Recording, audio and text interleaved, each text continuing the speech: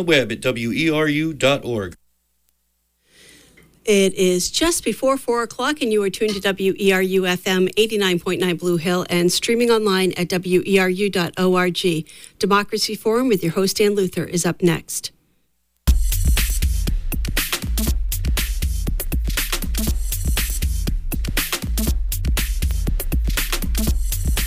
Good afternoon, everyone. Welcome to the Democracy Forum. This is the first program in our series this year to broadcast at our new time on the third Friday of each month.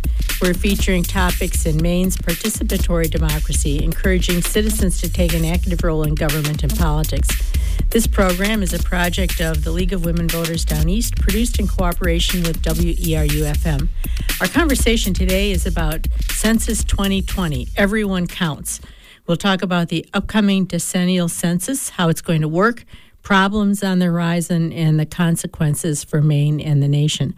We'll be taking your questions during the second half of the show, so stand by to join our conversation. This is Ann Luther from the League of Women Voters of Maine. I'll be your host for the Democracy Forum today. Let me introduce our guests. Joining us by phone from Wisconsin is Margot Anderson.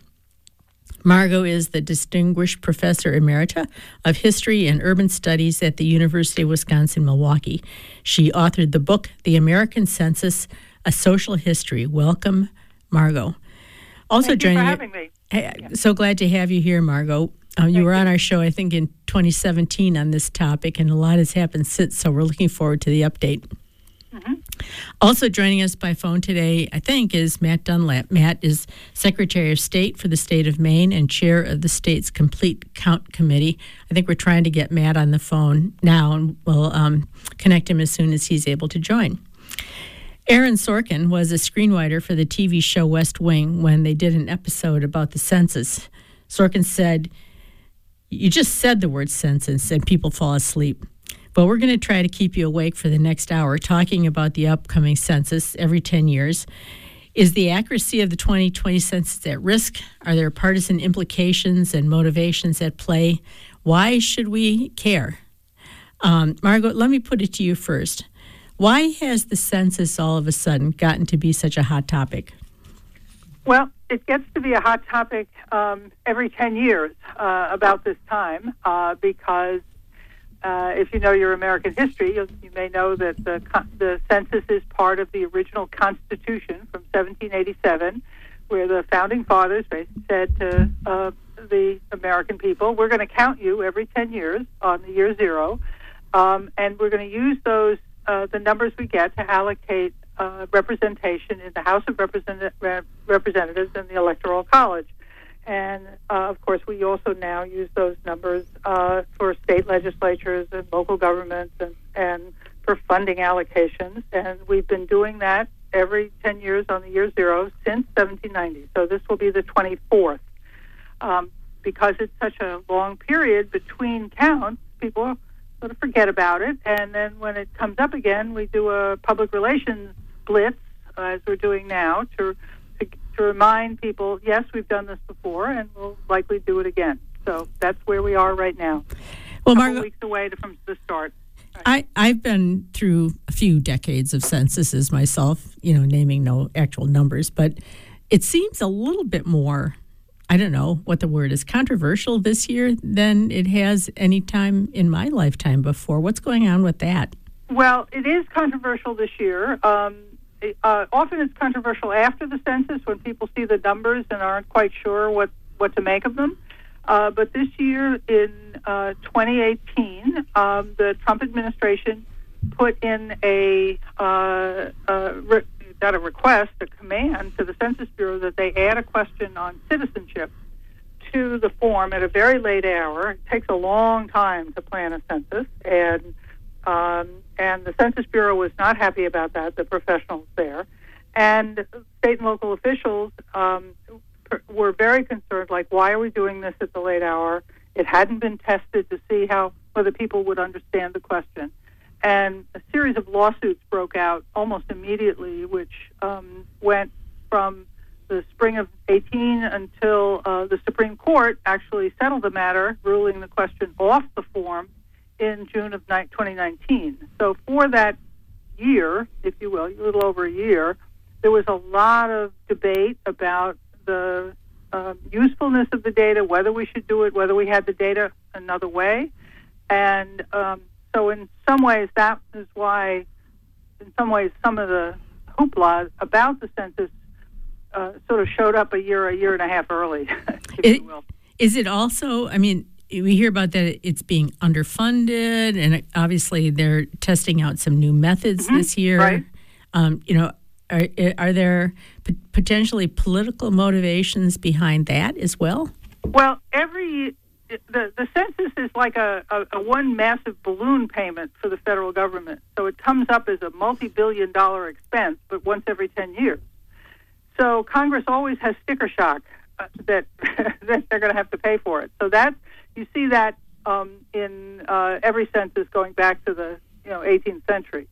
The other issue that always comes up in a slightly different form each decade is how are we going to do it? What's the technology that we're going to use? And this decade, of course, we're going to try to use an internet response for the majority of American households, which is a very new thing. There have been the federal government uses internet survey response in its other surveys, but we haven't used it in a massive form on the census before. And so there's been a lot of planning and debate about whether it would work and so forth. Because you only get one shot at doing this, so there's a lot wrapped up in the controversy, in the question of whether they've got it all right, and and whether the security works and so forth. Australia and New Zealand and Canada have been working on this as well. The Australians in particular ran into trouble in 2016 with systems crashing, and that is not a good precedent for what we're about to do. Oops.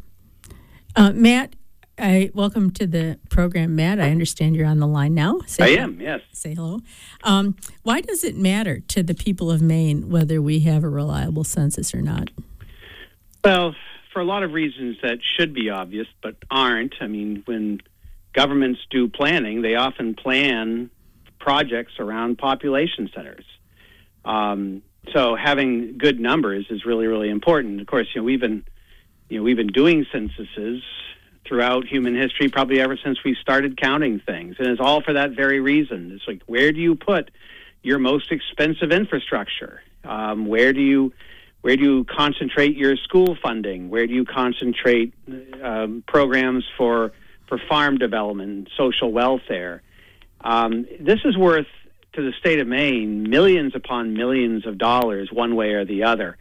I first became familiar with the census as a legislator. Of course, I've been a part of the census my whole life. I think I was counted for the first time. I was probably about 6 years old. But you don't think much about it. And it's actually really, really simple to do, and that's maybe why we don't think very much about it. But I was the one of three chairs of the 2003 Redistricting Commission. And this is something that states have to do every 10 years, and that is redraw district lines for the congressional seats, state senate, state legislature, county commission, because the populations do shift. People, will see explosions of growth, and then you'll have a major industry shut down, and everybody migrates out. And the premise there is, you want to have proportional as much as possible equal representation and your representative democracy. And this is these are the building blocks. And I learned a lot about how the census is constructed in that exercise. Well, and I mean, that's an excellent question, because if there's a threat of an undercount, from one state to the next, can't states then be at risk for, let's say, losing a congressional district, or if you're on the winning side, gaining a congressional district? I mean, the states have a lot at stake to make sure that their people are fully counted. Is that right, Margot? Yeah, I mean, I think what we've just heard is exactly right, in the sense that the U.S. population, I've argued, is one of the most dynamic and diverse in the history of the world. We don't grow as fast as a nation now as we used to, but for the first almost 100 years, there were 30 to 35% more Americans in the next census as there were in the previous one. So there's growth, and then there's what is called differential change. So some areas grow faster than another, and at the national level, of course, this means that seats in Congress will shift to the parts of the country that that are growing, and away from those where it isn't growing. As far as I understand, I mean, Maine has 2 congressional seats. I defer to the local experts on whether there's any threat to those seats. I don't think so. What do you think, Matt? Texas, right? Well, I think, and again, all these congressional districts are somewhat different populations. I mean, the way, and I'm probably it's a little bit easier to describe on the state level, where you have 151 members of the House and 35 senators. So you take the numbers from the census and you divide them by those numbers, 151 and 35, and that gives you the ideal district size, and you try to stay within 5% of that number. However, with the U.S. House, some of these congressional districts can have, 100,000 more people in one district in one state versus districts in other states. And I think realistically, there are other states that are probably a lot closer to losing congressional districts than Maine is. And Maine in 1850 had 8 congressional seats. It was hard to believe now, but that's, to Margot's point, that's how dynamic our national population is. I mean, we had a huge out-migration in the early 1800s because of some severe weather that was going on at the time. Obviously, we rebounded from that. Then we had a pretty steady growth right through the 19th century, and it's grown steadily since then, and it's kind of more or less leveled off over the last 50 years.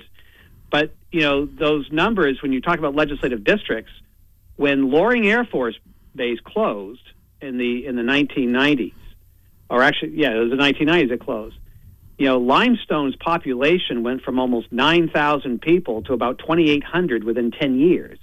Well, so the state representative there represented 2,800 people in the legislature, whereas the town of Buxton, their population had doubled.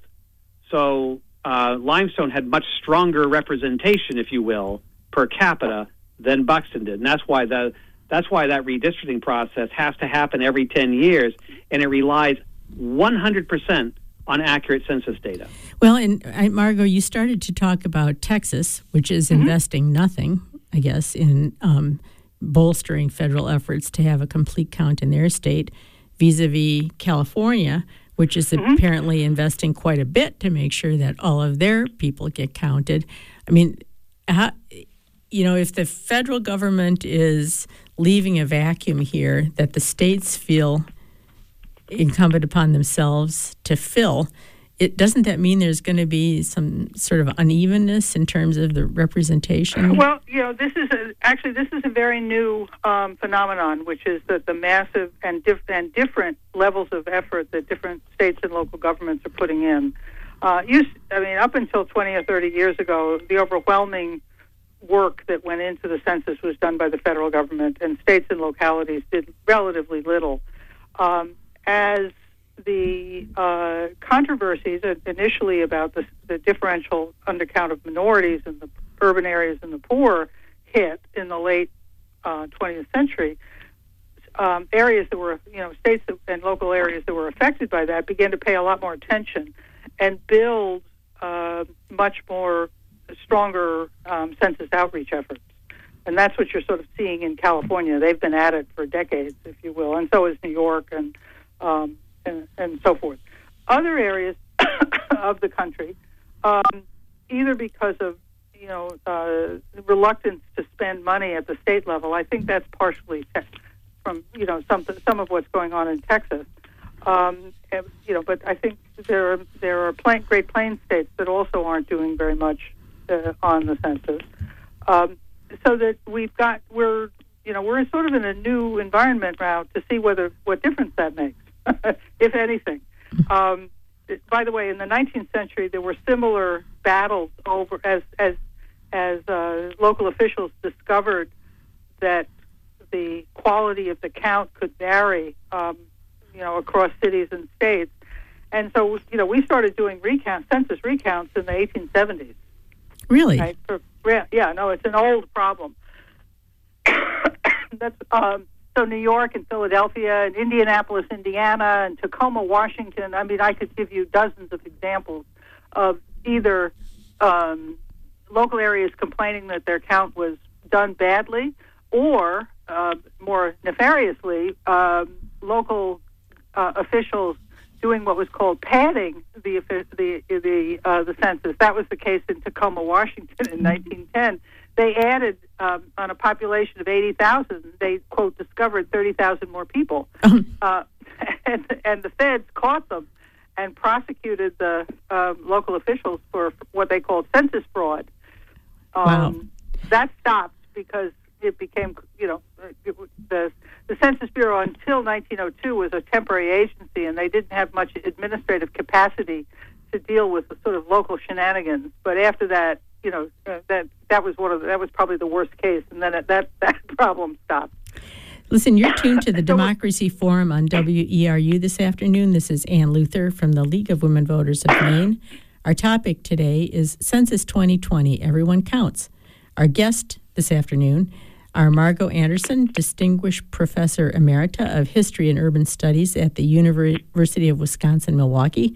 She authored the book, The American Census, A Social History. And we also have with us Matt Dunlap. Matt is Maine's 49th Secretary of State, now serving in his 4th consecutive term and his 7th term overall. He also chairs the state's Complete Count Committee. So, Matt, what is the Complete Count Committee, and why have these committees been set up? I know, the state has one. Lots of nonprofits have them. The League of Women Voters is a Complete Count Committee. What is with that? Well, at the very core of it is the idea to get the word out about the importance of the census so that people aren't afraid of it or don't distrust it. And this is a huge challenge, as Margot indicates, is that you want people to trust it, to trust the fact that it's okay if they participate in the process. Because if they don't participate, like I said, that not only the whole issue of around redistricting, but also, as we mentioned, the allocation of tax dollars for a whole host of purposes, including transportation, healthcare, et cetera. So what is Maine doing as a state? Are there specific programs? As you mentioned, I'm the chair of the Complete Count Committee, and this is something that the census is really promoting, are the formation of Complete Count Committees. And we have close to 130 of them around the state. A lot of communities have them, nonprofits like the League of Women Voters. In the Ellsworth area, Friends in Action has a Complete Count Committee.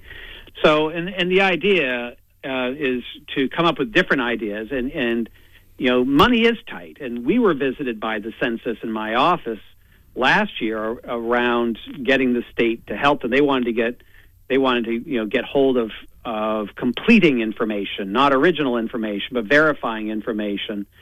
And we had a lengthy discussion with them about that, because people sometimes don't understand what the census is, and what the job is of the Complete Count Committee is to put information out there that is perfectly safe. Your information is never shared. Nobody's going to ask you for credit card information. There's no chance of being defrauded in any way, because in this age, Anne, as you've seen yourself, in the digital age, and especially now with this big push to do the census through an online format to help speed it up a little bit, people get very edgy about their personal information being used online or being accessed. The bad actors out there are always coming up with clever ways to bilk people, and people are wary of that. And the negative net effect could be that people simply do not participate. My father-in-law worked as a supervisor for the last census. He was in retirement, and it was his job to kind of take the hard cases, people who utterly refused to respond. And so he would go out into the world, and he tells a story about this one place they couldn't get a response, and there is a cable across the road that had a very stark warning, no trespassing. And he said, I walked up to that cable, and he said, I took one step over the cable, and I heard a bullhorn. It's like, one more step, and I'll start shooting. Yipes. And he said, who are you and what do you want? He said, I'm from the census. He said, I don't want any, get out of here. And I had all the government I could stand when I was in Vietnam, and my father-in-law was a Vietnam veteran, so he said, well, I'm a Vietnam veteran. So they start talking about their service. And he finally said, look, I'm going to make this easy for you. How many people live here? And the guy in the bullhorn, that's it? He said, that's it. That's all I want to know. How many people live here? And it's really information that is pretty much that simple. And Margot was articulating some of the other politics that come in on the census, like the discussion about citizenship questions, and you get into the developed census numbers, which are always, they're not, this is the census year, but the census is always updating information. And, they're looking for, data that is then later utilized for analysis for a lot of different things. It's never personalized. They're looking for broad metadata about things like education, health, overall age, and that sort of thing. And these are numbers that the federal government uses to judge the effectiveness of programs and to establish new ones. So, Margot, what is the timeline? How is this going to roll out now? Well, the Census Day is April 1st. That's in the statute. That's what they call Title 13 is the federal statute. So that's the official date. So we will have a sort of a PR rollout in Alaska in a week or so, to get people sort of focused, where the census director will go to a remote Alaskan village, basically to count people before they disperse for the hunting season, and the hunting and fishing season. Most of us will will start getting a form in the mail at our household. In other words, we're going to still use a household delivery mechanism, and with a code that says you can go on the internet and fill this out for your household. Here's a phone number. If you want a paper form, we'll send you a paper form, and then and the Census Bureau has basically 100+ million addresses on a list that they have to account for. So what they hope is that most of us will answer on the internet, by phone, or on paper in April, promptly, basically about 10 questions: age, race, sex, whether you own or rent your house, address, name, and so forth. And then they will do what is called non-response follow-up, chase down all the addresses that they don't get an answer from, say by May. And that's the phase what they call the hard to count phase. And that's when the enumerators go out to the addresses that have not yet responded and try to find out why. Was the address wrong? Did people throw it out and think it was, junk mail? Whatever the problem is, and then and essentially get the information that way. And that will go on again until into the spring and early summer. There are some evaluation studies that they do along with that, but basically then things sort of go into a black box by the fall until December, when the official numbers are tallied up and reported to the President and Congress for reapportionment. So April 1st being Census Day, and this Internet First strategy being the way we're deploying, are there going to be like a gazillion people trying to log on to the system on April 1st? And how's that going to hold up? No, that's going to be the challenge. I mean, as far as I know, there isn't a phase-in the sense that, like, you can sign up on Tuesday, but you people over here have to wait till Wednesday. Nothing like that. As far as I know, the system is supposed to take anybody's response anytime they give it, and that's of course that's the cybersecurity and the sheer capacity of the system. Are Census watchers satisfied that that's been tested and is going to hold up, or are people worried about that? Well, let's put it this way: they experimented with it in the dress rehearsal or the pre-census test in Rhode Island in 2018. But if you weren't worried, you've got your head in the sand. Okay. You have to be worried about this. And the census usually manages these problems, these unforeseen issues. I can tell you about fires in census offices, or floods or various things over the years. They use redundancy as a technique. In other words, they have backups upon backups upon backups. And so hopefully all those systems will work.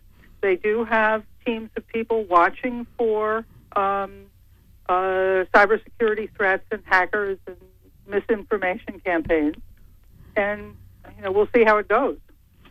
And how do they collect data on people with no fixed address, like homeless people? Homeless, okay. Well, there are also a whole series of, what they call special populations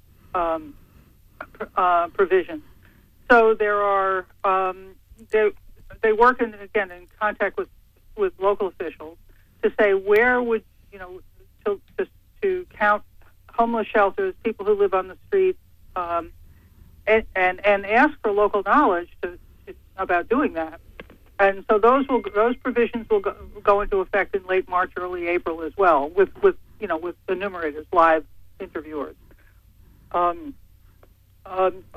What they call the group quarters population, people who live in some sort of institutional setting, and it could be anything from a college dorm to a prison to a hospital and so forth. That's also a separate counting operation.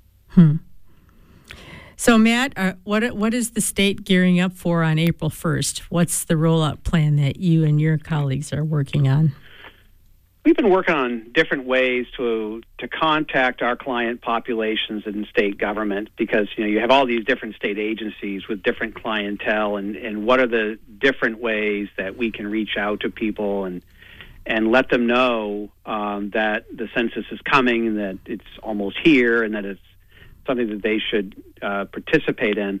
One of the vectors that we're exploring is utilizing all of our respective websites integrated through Maine.gov, putting up posters in the motor vehicle offices, which, by the way, I have always said no to. If it's not highway safety, we don't put it up. But in this case, we've agreed to make an exception and put out some information about the census using our Secretary of State kids page on the internet. Oftentimes you reach difficult to contact populations through their children because the kids are going to school. They'll bring this information home. They'll see it online and they'll ask their parents about it and make their parents aware. And this is something that, and Margot can speak to this more expertly than I can, but one of the real at-risk areas for undercount are children and young people. Sometimes people don't think to count, their newborn baby as a member of the family when they're doing their responses. They think of themselves. They think of them personally, maybe their grandparents or whatever. They sometimes forget to add in their own children, believe it or not. And these are the populations, I think, that are most affected by undercounts in the census because they're the ones that so much government service is driven at, including things like education, transportation, et cetera. So, we're working on a whole host of different ideas to do outreach to folks, having public discussions, forums, bringing in public officials like myself, so having sort of town hall meetings, putting information putting out information in different ways, like maybe having a flyer that you put in grocery bags in the local grocery stores, that sort of thing. Just different ways to reach people, not just on April 1st, but in the entire run-up to that. Mm-hmm. And also after, when they start doing the follow-ups to make sure they don't have any undercounts. At this point, I'd like to invite listeners to join our conversation. You're tuned to the Democracy Forum on WERU. This is Ann Luther from the League of Women Voters of Maine. Our guests this afternoon are Margot Anderson, Distinguished Professor Emerita of History and Urban Studies at the University of Wisconsin-Milwaukee, and Matt Dunlap, Maine's Secretary of State and Chair of Maine's Complete Count Committee. Our topic today is Census 2020, Everyone Counts. If you have a question or comment, you can email us now at news@weru.org, and we'll put your question on the air. So, thinking about, I don't know where I read this statistic, but Margot, maybe you can verify it for me. Something like $15,000 of funding per person from the federal government if you're not counted. Is that about right? I offhand wouldn't want to bet my career on that one. But there are. I mean, there is. There's a researcher at George Washington University named Andrew Reamer who has actually gone through all the federal statutes and programs and figured out how much money moves around because of census numbers, and it's like $1 trillion a year. It's a lot of money. And some of that comes to the state, and some of it comes to communities. I mean, I think I saw some community in Maine that had like a mascot that was going around trying to promote census participation in town. Are Maine towns organizing to make sure that their town gets a complete count? Matt, is that happening? We have a lot of town complete count committees. Old Town has one. Bangor has one. Many, many towns have them, and I don't have the list in front of me, but I think we have something like 140 entities right now that have established complete count committees, and probably about 2/3 of those are towns, which is great. It really helps amplify the work. As Margot said, I mean, this historically was very federally driven, but now it requires a lot more assistance at the local and state level just to make sure that we don't miss anything. And that includes, using any vector we can to get information from us as individual citizens into this census document, which will really predicate how the government runs for the next 10 years. If this works, if we have a clean census, if it is generally successful, isn't this going to create sort of a trend for funding for the future where the federal government is going to want to take less responsibility for it and foist it off on? That I don't think so. Good. Right. Don't forget, because of the constitutional grounding of all this, it's a federal function, and it will stay that way. And believe me, in the 18th century, they sat around and said, well, could we have the states and local areas count themselves? And the answer even then was no. It has to be done by the national government for sort of credibility, right? Because you need a national focus. Let me add one thing about how we're going to know how well we're doing as the days go on. The Census Bureau started doing this at the 2000 census, and it's worked as far as I'm concerned. I think very, very well. Which is, they have this 100+ million address list, right? That they're using, which is geocoded down to the household level. And when they get a form in, either by mail or by phone or on the internet or in person, they check that household address code off the form, off their master list. And they can then draw maps day to day of the how close they've gotten to 100%. Not counting people, but counting the addresses. Yep. And they will post that every day, starting April 1st or April 2nd. So that's public information. Oh yeah, and it's right on the Census Bureau website. And so every citizen, person, local mayor, town council member will be able to go in real time and say, "Oh my gosh, my neighborhood is up to." Is behind this neighborhood. Mm-hmm. And then say, come on, folks, let's get, let's have Ellsworth and Portland and Bangor compete for who can get the most in fastest. Yep. Now, in a state like Maine, which is so rural, Yeah. And where we don't even, another subject, we don't even have broadband statewide. I mean, how is this internet first thing going to disadvantage a state like Maine, or will it? I think I'm gonna let the Mainers answer that one. Well, of course, you get into the rural areas. It's a huge challenge, and I think that the plans for the census really do address that, because they are still going to have people going out. They're hiring right now with pretty good salaries available, and it's very flexible. You do it when you have time. Have enumerators.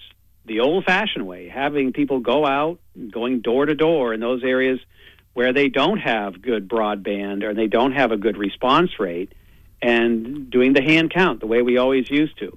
I do think we anticipate a pretty high level of participation using the online survey, as high as 85%. But that's still a significant amount of work between now and the census day to get in those folks who will not have that connectivity available to them either at their town library or individually.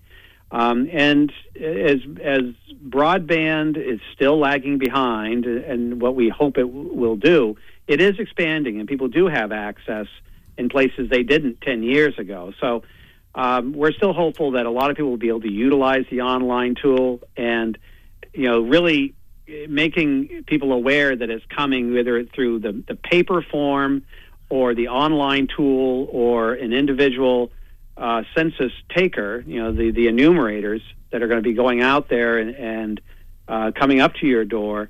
The biggest part of what we try to convey to folks is that, we're never going to ask you for financial information. We're never going to ask you for a credit card number.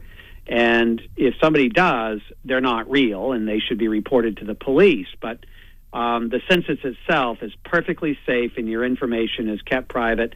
None of the census information that is collected can be released for 70 years. And, of course, genealogists always look forward with great anticipation to the next release of a 70-year-old decennial census. And it's information that is incredibly valuable for historic reference in terms of how we have gotten to where we are today. But that's something else that people should bear in mind, why this is important.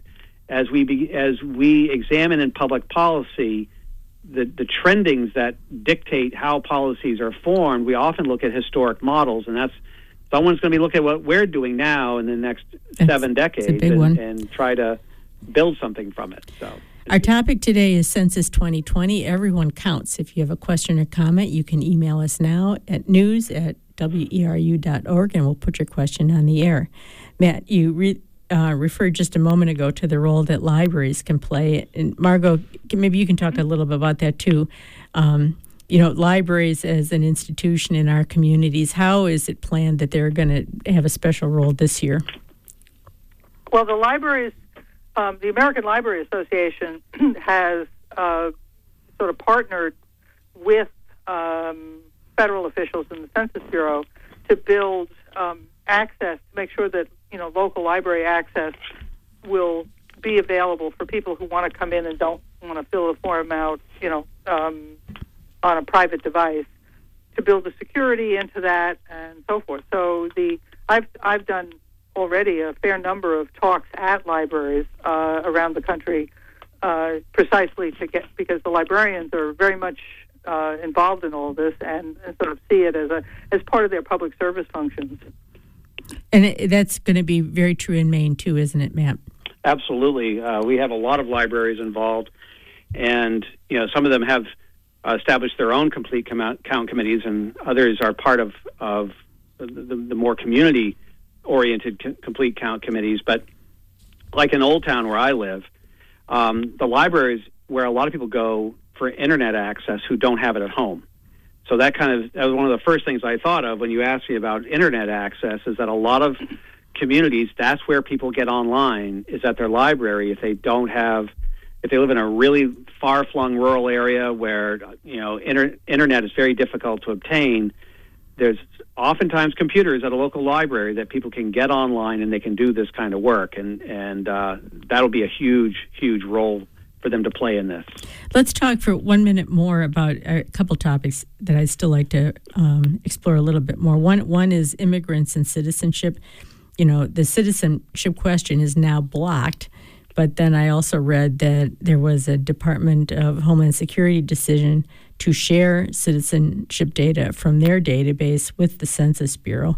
And then thinking at the same time, if immigrants are going to make a big difference in how states are counted more accurately, are translators and second language access being planned into this as well, Margot?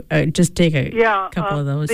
Yes, I mean, by the way, this is still a great unknown because there is a kind of sort of hangover of the citizenship controversy that is very concerning to people who are now trying to do the get out the count effort. Whether people actually know that there won't be a citizenship question, for example. What the Census Bureau has done, and again, this has been ramped up over the decades, is build as particularly as the United States has become more demographically diverse in terms of immigration, is build their promotional materials into many, many different languages and hire specialists so that if you call the Census Bureau on the phone, for example, and you want somebody to speak to you in Urdu, they will get you someone to talk to you in Urdu. And so the immigration sort of lobbying groups, representatives of immigrant communities have been very, very active in both providing resources and trying to network these questions up.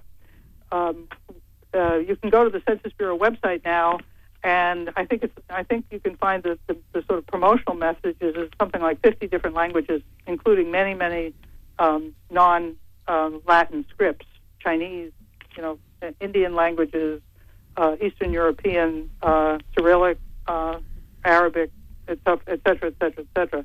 So there are major efforts to do that.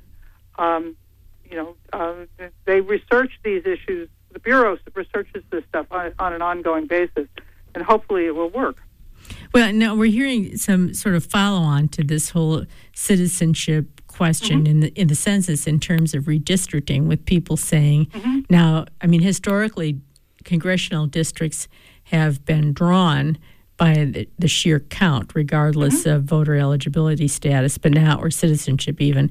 But now we hear some people talking about drawing the districts, counting only citizens in the district. And now I think I heard some rumor that they were going to draw congressional districts based on voting eligible population, which would be a huge change and would significantly, I would think, disadvantage states with a lot of immigrant population. This is an old controversy, and believe it or not, the one time that the census was not used to reapportion Congress, by the way, was in the 1920s, a period of very high immigration levels right after World War I. Congress refused to reapportion itself, and one of the proposals at that point, and the justifications they used, was to say that aliens shouldn't be part of the population used to allocate representation to the House, and they actually proposed a constitutional amendment to make that the case.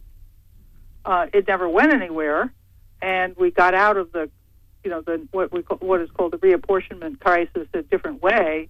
But it's an old problem because, if you go all the way back to the 18th century, you see the framers debating this. The distinction, if you will, between the politically active and enfranchised population and the total population, which is a very big difference. And, of course, it was originally probably a slave count question. Right? Indians, slaves, women, children, aliens, right? They debated it all.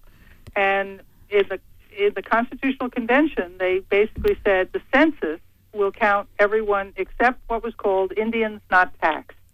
Those were Indians who owed their political political authority to their tribal communities rather than to the United States. But everyone else, including all slaves, were counted. And of course, slaves were discounted in the formula, but they were counted.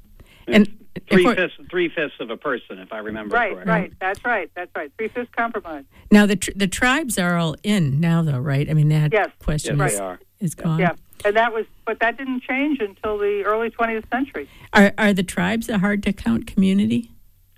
Yes. Yeah. Right? Yeah. Any community that is not, that doesn't feel that its government is terribly supportive of them and suspicious, as you've said, as we heard about the Vietnam vet who didn't want to answer, will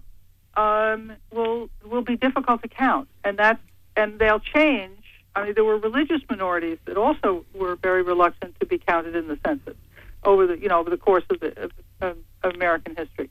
So, Margot, would it take a constitutional amendment to change the basis for redistricting to include some of these? No. Well, the court there's a Supreme Court case from a couple of years ago named Evanball where they essentially sidestepped the issue, and the advocates for using what is called the citizen voting age population. In other words, only people who are 18 and older and citizens and not felons, right, would be part of the politically the numbers used for political allocation. Right? There are court cases, and I expect court cases after this census about that issue. At this point, it's there's a political difference on it. Yep. But it has not, the courts have not sanctioned that. Yep. What is called CVAP, Citizen Voting Age Population. That has not been sanctioned. Yeah, that's an ongoing debate. All right, you're tuned to the Democracy Forum on WERU. We're coming into the last part of our show. This is Ann Luther from the League of Women Voters of Maine. Our guests this afternoon are Margot Anderson, Distinguished Professor Emerita of History and Urban Studies at the University of Wisconsin-Milwaukee, and Matt Dunlap, Maine's 49th Secretary of State, who also happens to chair the state's Complete Count Committee. Before we sort of get into my wrap-up questions, I just want to do one more little bit about data security and backup. Like in the election world where the League of Women Voters lives, verified paper ballots, paper ballots are, so important to us. In this particular case, because we're doing a lot of this electronically, that seems to introduce an element of risk that those source documents could be compromised, hacked, whatever you think. I mean, has this been an area of controversy among census watchers? Not that I've heard. Yeah, no, not that I've heard. I think this is actually part of a larger risk area beyond malefactors. Is the real challenge that faces record keepers around what we call born digital records, and this.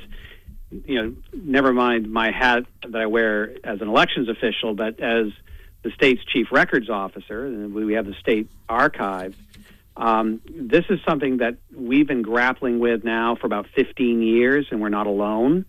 How do you preserve digital records? And this is something the federal government's been working on separately from the census now for quite some time, and we're in a much better place than we were.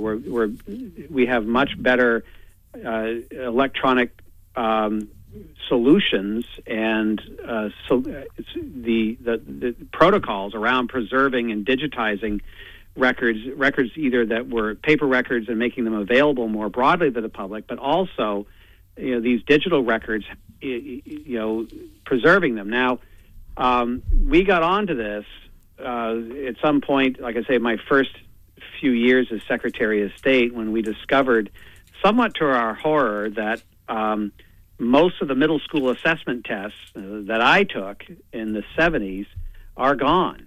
That's when we had to fill out the bubble sheets. I don't know if you remember the bubble sheets.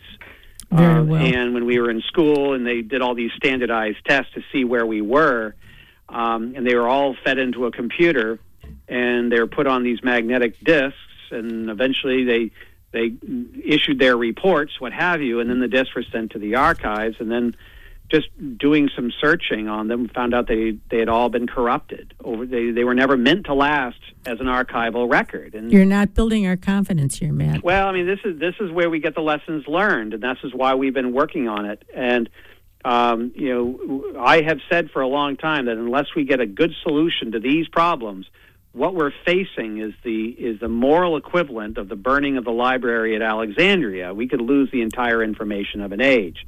Now, the good news is the systems are far more robust than they were 10 years ago, and I have a very high level of confidence that the records that are going to be generated through this system on the census will be preserved and will be made accessible in formats that will be needed for generations to come. And I think that's just where we've gone in the last 10 years, as opposed to where we were when I first came into the job. And we were looking at wholesale destruction of what should be permanent records just by sheer evaporation on the internet, if you will. Before I give you a chance each to offer some parting thoughts, I want to ask, let's start with you, Margot. If you're an ordinary citizen listening to this program with some concern, what are your obligations as a citizen or your opportunities to have an impact on having this work out well? Go ahead, Margot. Well, one is to talk to your neighbors and watch for your census form coming. See if your community has a complete count committee. Get on it if you have some time and whatever. And in some sense to sort of pay attention for the next couple months. Make sure you fill out your own form, and you can do that you can encourage your friends and neighbors to do that. And you can also encourage them to say, look, once you do this, I won't talk to you about this for another 10 years. Matt, what advice would you add to that, if any? Well, I think for the citizen who may still be scratching their head about all this and really wondering what it means to them and why it should be important to them, I guess my response is, if you have questions, then ask them. Go online, go to 2020census.gov and see what exactly it is we're talking about. Look at what the facts are about the census, who the census takers are in your area, how the count is conducted, what it means, how your information is protected, why it's important. Don't take my word for it. Check it out for yourself. You're an American citizen. You have the right to know, and the information is there for you to access. And if you need help, we'll help you find it. Margot, do you have a website for the place we can go to see how our town is doing once this gets going? I do, but I don't have it handy, but I can certainly send you the URL for it. If you email it to us after the show, we'll post it on our website for the program so that people can follow along once things get going. That's a good idea. All right, well, we are running out of time this afternoon. I want to give both of you a chance to offer some parting thoughts. Matt, wrap it up for us. Well, this census year will set the table and how we work as communities for the next 10 years.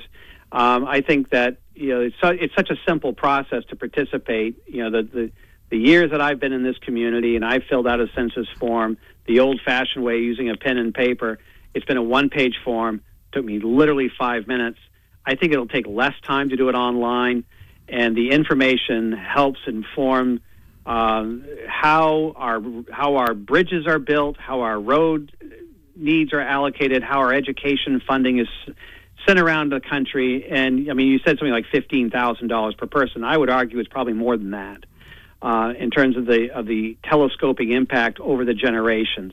And it takes you no time to do it. It's actually, believe it or not, it may be even simpler than voting. And these are one of those ways, as an American citizen, you can have a tremendous impact in your community just by waving your hand and saying, I'm over here. Margot, put this in a long-term view perspective for us and give us some parting thoughts of your own. Okay, well, as I started with, this is the 24th time that we've done this. The census, the first one was in 1790, long before Maine even existed as a state, and it's been done every 10 years, despite wars and economic crises, including the Civil War, right? World War I, World War II, we've managed to do it every decade.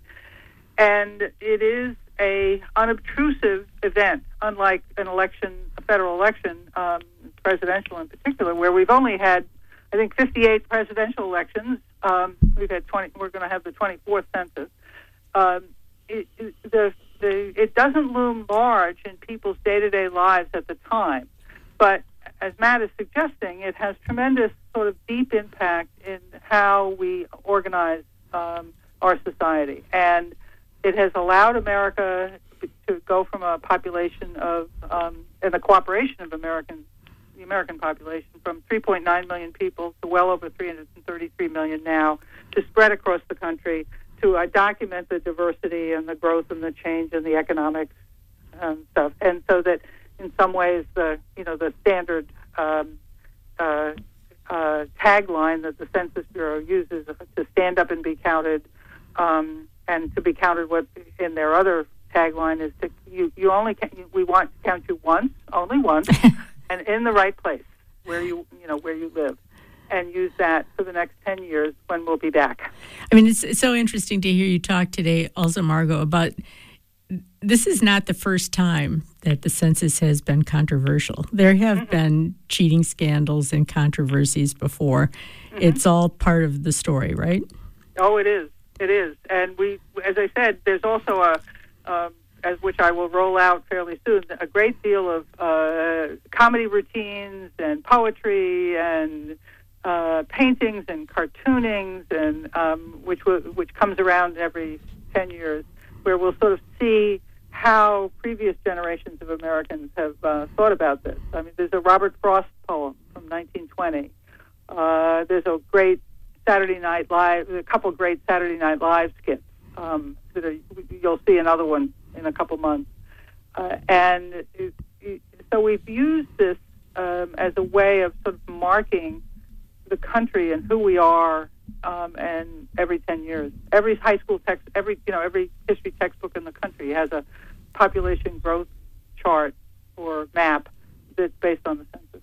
Margot, I'm going to ask you if you have a moment to send us the links to those SNL skits and to the Robert Frost poems, because we'll post those on our website as well. Well, we have two minutes to go. Oh, we ran up a little early today, so you've got time to make some more comments here. Matt, does the state have a website where people can go to find complete count information? Let me put that one up.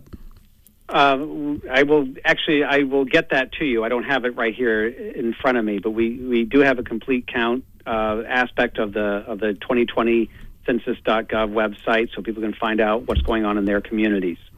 And we should start to look for material inviting us to participate in the census about when?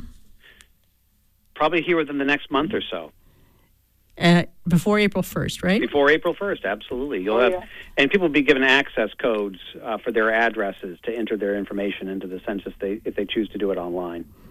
Great. Well, I'll look for that. And in every venue where you go, you can ask everybody you see, did you do your census form, right? Absolutely. I mean, it really is just that important. Without it, the reason why we've been doing a census in whatever country was in power, wherever it was in the world now for thousands of years. Remember, that's why Joseph and Mary were going to Bethlehem to register, their citizenship. So, good point, man. Nothing new. There's nothing new about it at all. Well, now we are out of time. I want to thank you to our guest this afternoon, Margot Anderson, Distinguished Professor Emerita of History and Urban Studies at the University of Wisconsin-Milwaukee, and author of the book, The American Census, A Social History. Also joining us was Matt Dunlap, Maine's 49th Secretary of State, now serving his fourth consecutive term, seventh term overall. Matt also chairs the state's Complete Count Committee. You've been listening to the Democracy Forum, a project of the League of Women Voters Down East, produced in cooperation with WERU-FM. Thank you to Amy Brown, our engineer today at WERU. Thank you to our listeners. Our website is lwvme.org for more information about this topic, or to find those links probably starting early next week, to learn about other shows in this series. You can email us at downeast@lwvme.org. We'll see you back here on February 21st with a new show.